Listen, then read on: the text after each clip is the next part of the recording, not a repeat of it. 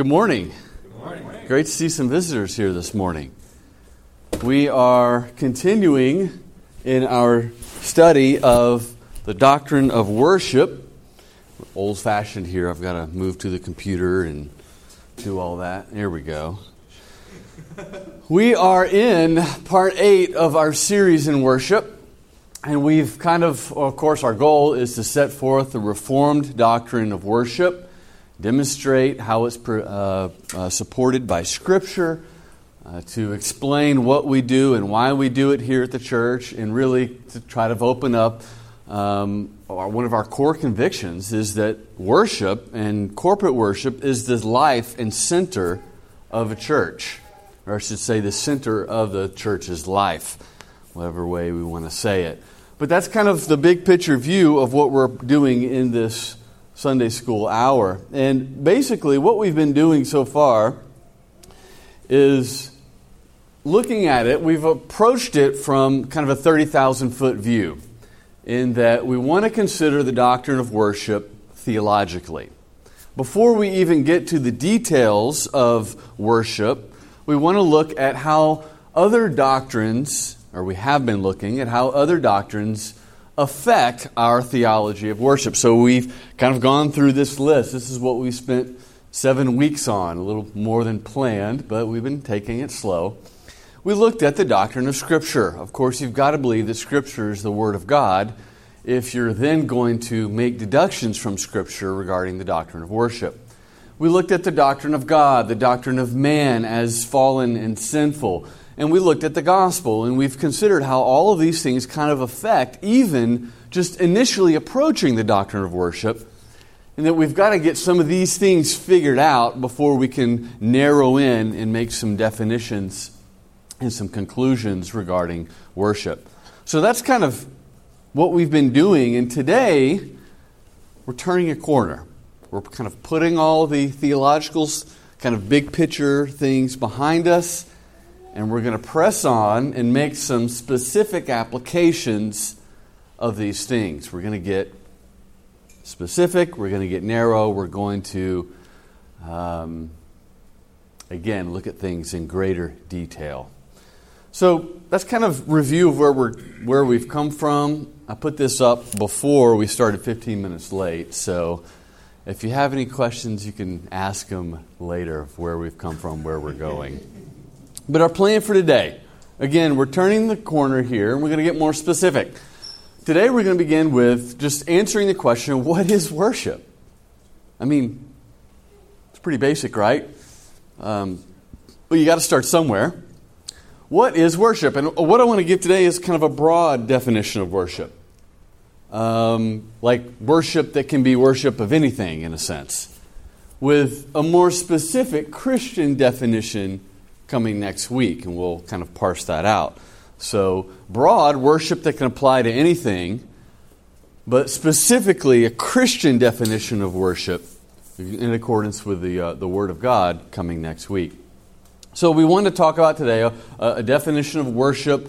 We want to identify who it is that's called to worship very briefly. We want to talk about the proper object of worship in the face of counterfeits and idolatry. We want to consider the solution to human idolatry that enables us to worship rightly. And then next week, we're going to get specific and narrow things down and ask and answer questions such as, is worship all of life? And that's when we're going to get specific to a Christian definition and then parse that out. We're going to discuss public versus private worship, internal versus external worship, things of that nature. So that's kind of where we're going today. So let's get started. You know what the red question mark means? That means I'm throwing it to the audience. Can someone provide thank you, Kim, a basic, broad definition of the word worship? What comes to your mind when you hear the word? I'm worshiping this computer, okay? I'm worshiping the Lord Jesus Christ. Thank you very much. You're saying it's worthy or valuable? Worthy or valuable. Excellent. You're assessing and judging its worth positively. You're positively judging its worth. Yeah. That's very, very specific according to the word itself. Very good. You'll see that in a second.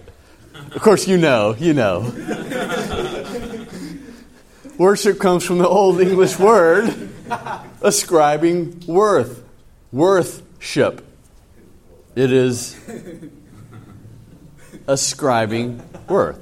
What else comes to mind, though, when you think of this? Just from your perspective, based upon this idea of ascribing worth. How do we ascribe worth to something? Devotion, it's giving yourself up to it. For time or for money or means. And put yourself into it. And generally assumed with that is that you are, by worshiping it, you are saying, this is more worthy than me. Yes. Or more worthy than other things. Anything. Yeah, so we can worship something with our words.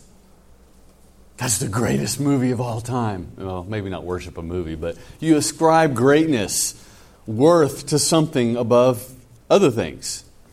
We worship with our thoughts. Worship with our hearts, with our emotions, right? With our actions. He worships the game of baseball, you know? He gives himself continually to it above any and everything else. So it's ascribing worth, and it's ascribing worth in a variety of different ways that entails basically all of who we are as mind, body, and soul. Worship is an expression of reverence and adoration specifically of God. So this is something that is reverent, right? Something that's special. It deserves adoration. It is, again, worthy, and you treat it as worthy. Another definition here, I'm pulling some of these from different biblical and theological dictionaries. It is homage, did I say that right? Yeah. Yep. A public or an outward act of honor rendered to God, which is sinful to render to any created being, which is idolatry. So here you have something that's inward. You honor something, you ascribe worth to it, and it's expressed in an outward act, in an outward way. So it's the intentions of the heart spilling over into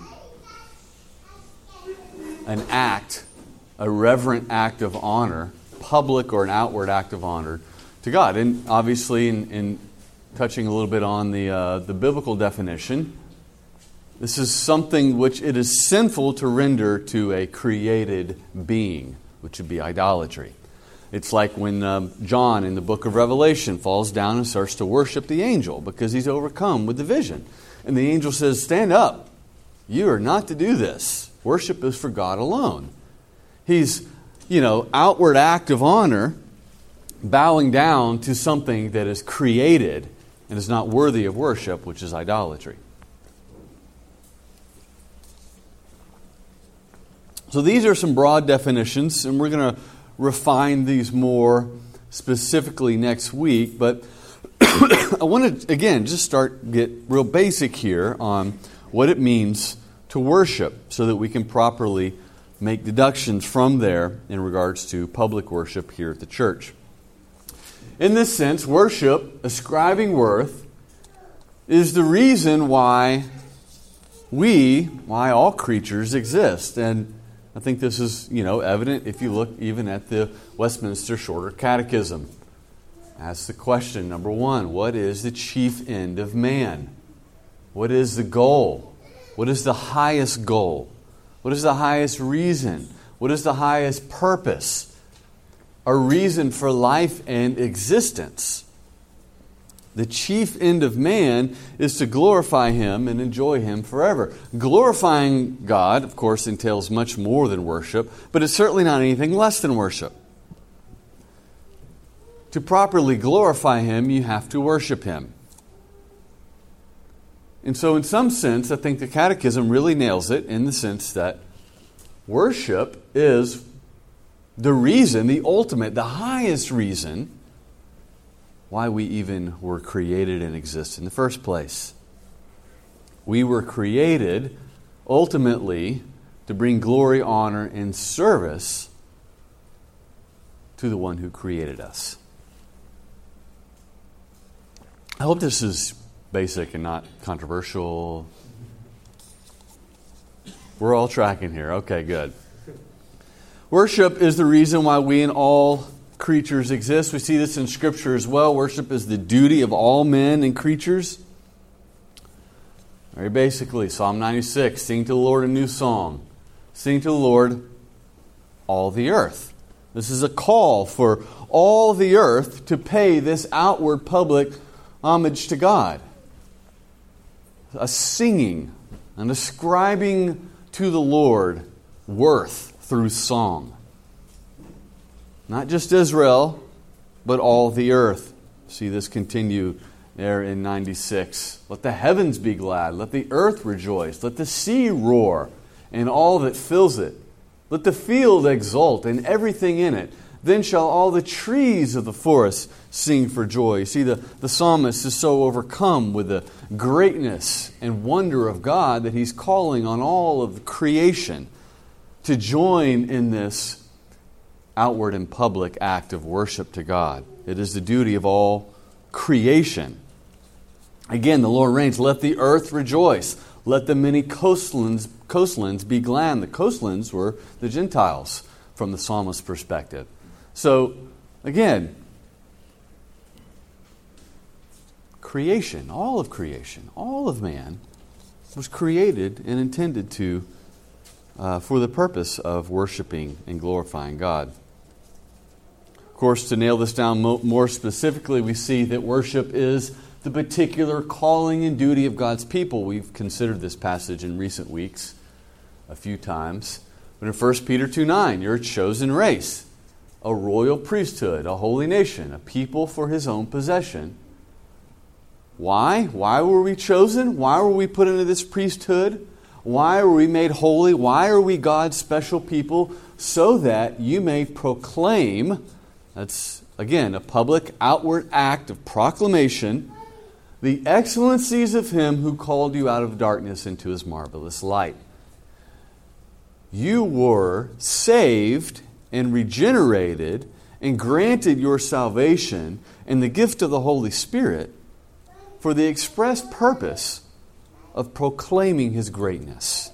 Of course, you can do that in many ways, obviously not just verbally, but with our lives. But the point is that this is the specific duty of believers, and it is the chief reason why we were brought from darkness into light.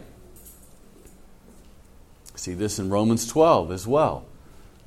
I appeal to you, therefore, brothers, by the mercies of God, or probably better translated, in light or in view of the mercies of God.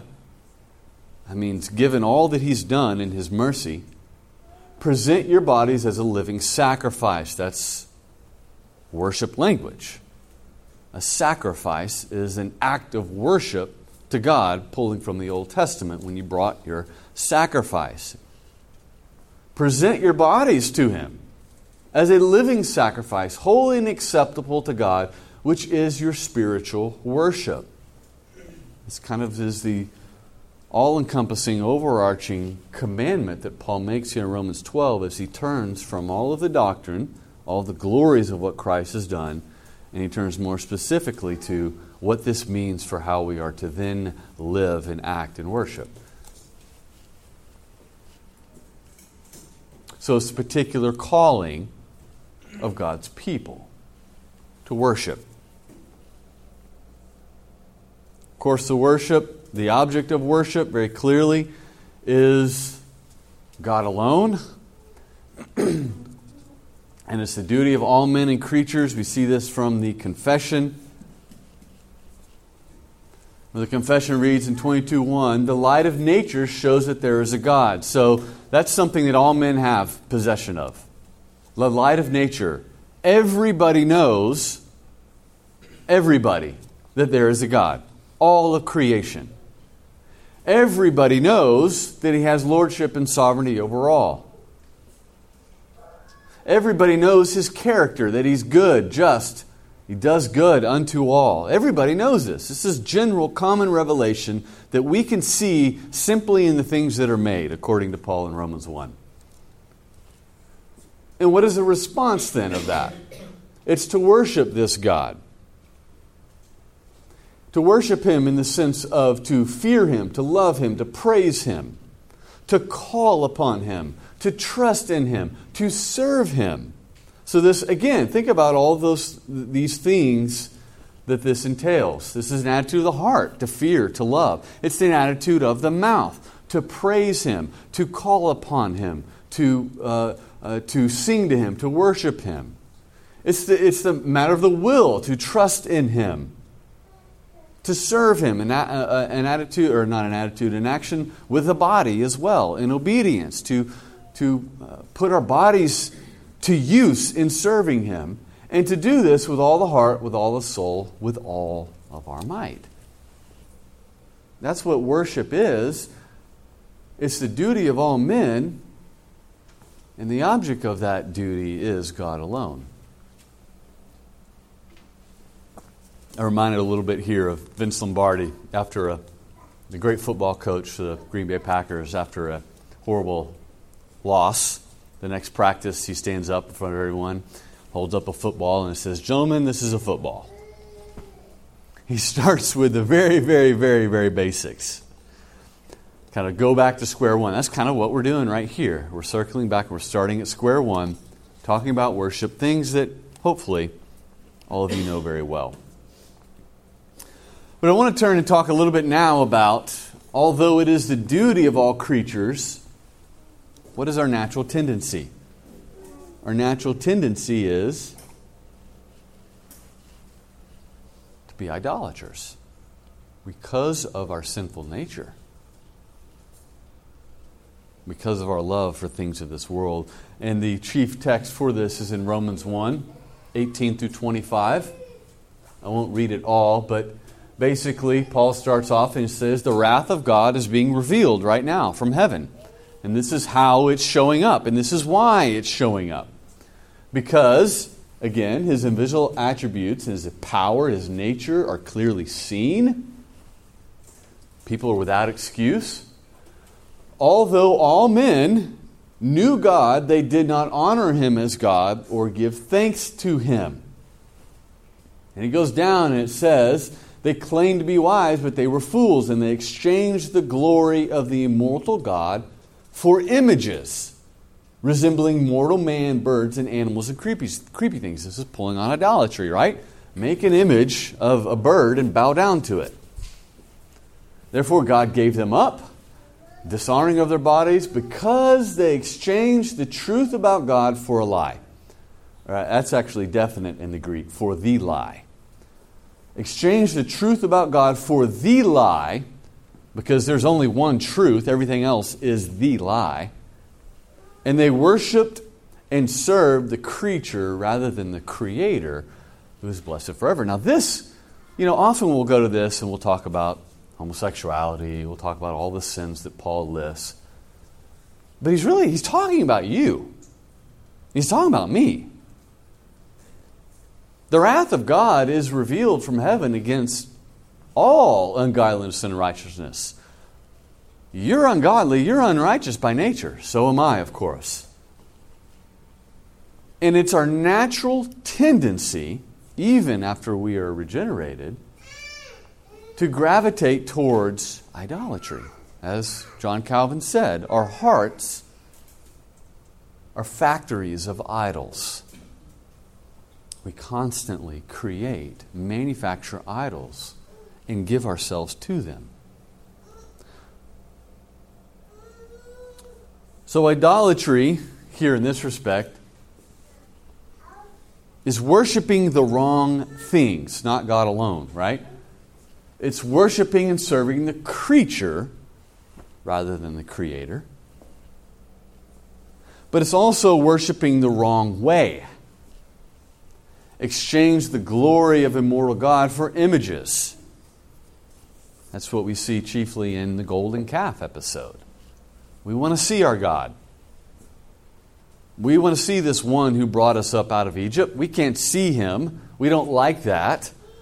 So, Aaron, will you please make for us a golden calf, and we'll have a feast day to Yahweh, the God who brought us up out of Egypt. They were worshiping in the wrong way. They claimed that the golden calf was the Lord. Well, they weren't saying it was another God. They were worshiping in accordance with making images and bowing down to it. So, I want to ask you guys now, we have 10 minutes here. What kind of things are we tempted to worship instead of God alone? And what kind of things does our culture tend to worship? Now, I ask this question so that you understand that we're much more sophisticated nowadays. We don't make, generally speaking, in our society, in American Western civilization, we generally don't make golden calves and bow down to them. So does that mean that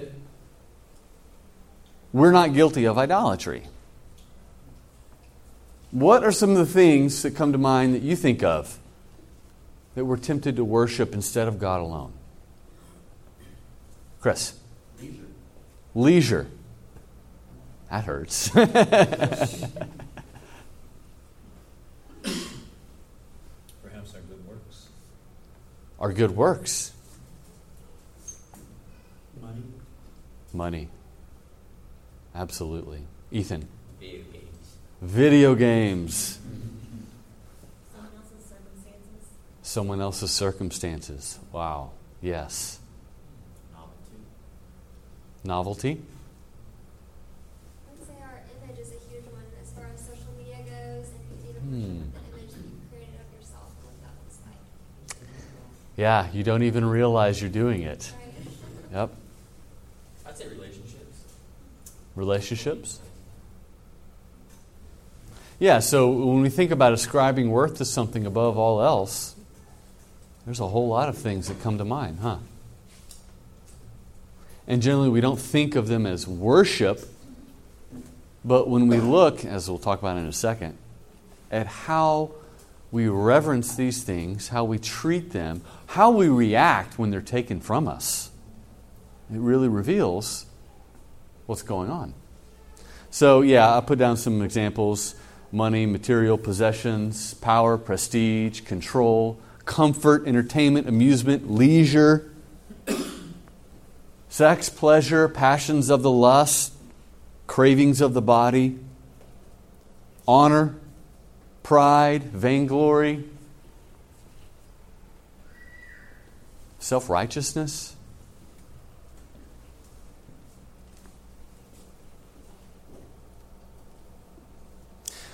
How do we worship these things? What does it look like? If I were to ask you that. So think of a few of you who said leisure or images or money. What does worship of those things look like? Brian? I think it's kind of like it was mentioned at the beginning. It's what we give our time, our efforts, our resources, definitely our heart to. That's how we worship those particular things that you mentioned. Yeah. Time, resources, money, excessive attention. And the key there is excessive. It's not wrong to give attention to money or to leisure or to good deeds. But excessive attention to something other than God, or I should say, above God, greater than God. Spencer. The problem comes in when you put more worth in something else. So, like if you're willing to put your morals aside to be able to gain a little bit more money in business, or Yes. Yeah, when you will sin in order to get that. Right? We'll talk about that in a second. deriving undue affection. Again, undue is the key here, or excessive. Affection or comfort or joy or satisfaction or pleasure or sense of purpose or fulfillment from something other than God. It's inordinate, right? It's not wrong to grab joy, to get joy from legitimately making money or the enjoyment of pleasure. But undue or excessive affection or sense of purpose, that swallows up your life other than God. It's excessive serving or becoming dependent upon something other than God, right? When you can't live without it now. Or that you feel like you won't have the safety or fulfillment or of security in life without it, something other than God. Setting our minds and our thoughts and our affections on something is greater than God. All of these ways in which we worship, when we are willing to see, don't I get to that? Hold on. Yeah, when we're willing to sin in order to get something, or we sin and respond with anger or despair or depression or sorrow when something is taken away from us. When we lose our sense of purpose, our sense of fulfillment, our sense of satisfaction, when something is taken away from us or we don't have what we want. Now, I'm going to have a quote here from Tim Keller, this book, Counterfeit Gods. It's on the front table. You can pick a copy up. It's a wonderful book. I will say that you've got to read Tim Keller cautiously. His methods of ministry and different things, I think we'll have some differences with. But I love him on this subject. The subject of idolatry and the subject of counterfeit gods that we create in our culture. And I highly recommend the book to you. But what he says here is, an idol is whatever you look at and say in your heart of hearts, if I have that, then I'll feel my life has meaning. Then I'll know that I have value. Then I'll feel significant and secure.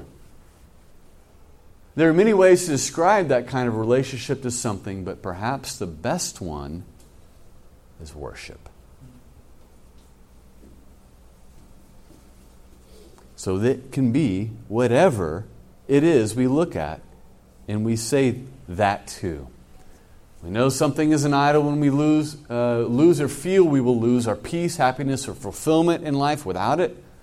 When we despair or fall into excessive anxiety or depression at the loss of it or the thought of the loss of it, when we are willing to sin in order to obtain it. All right, got to wrap this up. So, the true worship of God alone, as opposed to idolatry, is not something that Christians just instinctively do perfectly. My point here is that our hearts are idol factories. And we continue to battle the natural idolatry of our sinful flesh, even as redeemed people of God. And so remembering that idolatry is not just worshiping the wrong God, but worshiping Him in the wrong way,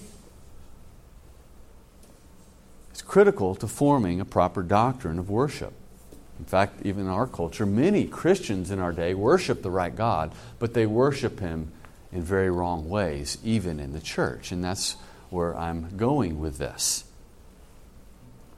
in the weeks ahead. Of course, our cure for our idolatry is the work of Christ on our behalf, cleansing us from His sin, dressing us in His righteousness, raising and ascending to rule and reign over us, and the work of the Spirit applies these benefits to us in progressive sanctification, gives us these new hearts, new desires, new affections. This is regeneration, and sanctifies us through the Word of God and the means of grace, leading us into a greater understanding of the truth, so that we might by the Spirit put to death the deeds of the flesh. So that essentially is what I want to open up and parse out next week. Worship is ascribing worth and honor and excellency to God. It's the duty of all creatures. It's a special duty of God's people. But our natural tendency is idolatry.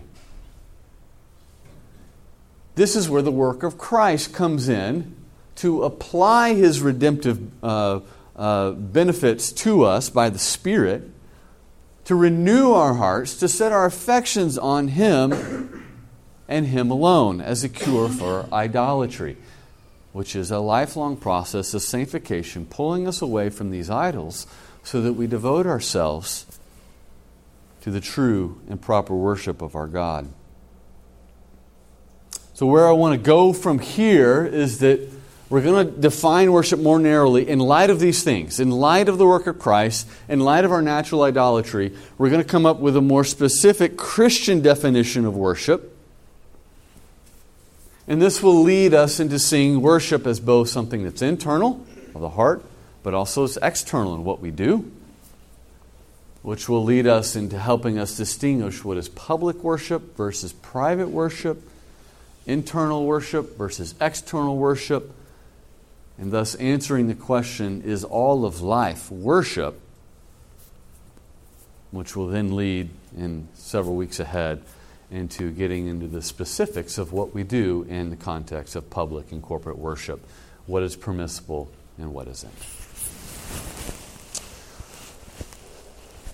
Any questions? Any last comments? Any rebuttals?